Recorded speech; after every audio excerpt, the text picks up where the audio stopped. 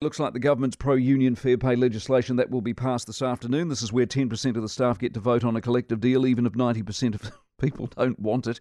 It'll be industry-wide deals, the return of unionism big time. The CEO of Business New Zealand, Kirk Hope, is with us. Kirk, morning to you.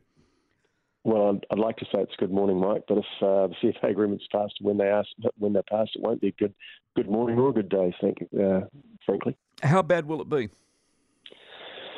Well, I mean, I guess the way that the government have sold this is they're going to drive up productivity by raising wage rates.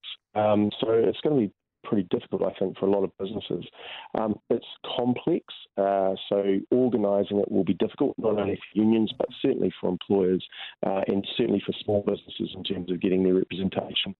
I think we had a discussion a little bit about this a couple of weeks ago. There is another hook in the legislation which I think people really need to understand, particularly employers.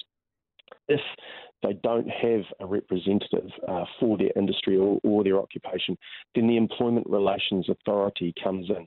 That's pretty disastrous for I think for businesses as well. So there's nothing good about this legislation. Would most people understand that at this point? Most employers understand the minutiae of those sort of things that you're pointing out, or not?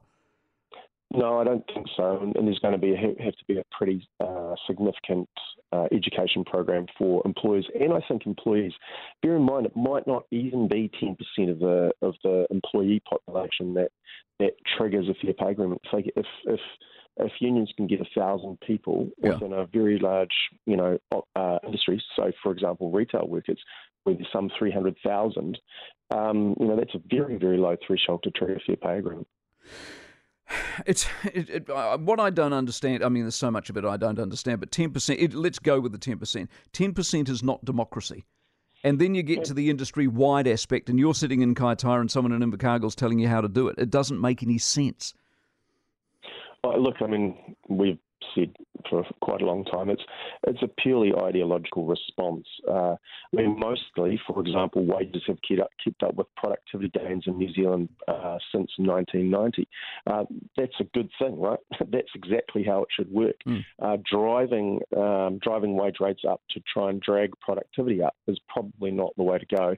And again, it'll probably end up with people being out of work, to be honest. I think so. Kirk, appreciate your time. Kirk Hope. We wait for the national government to repeal it.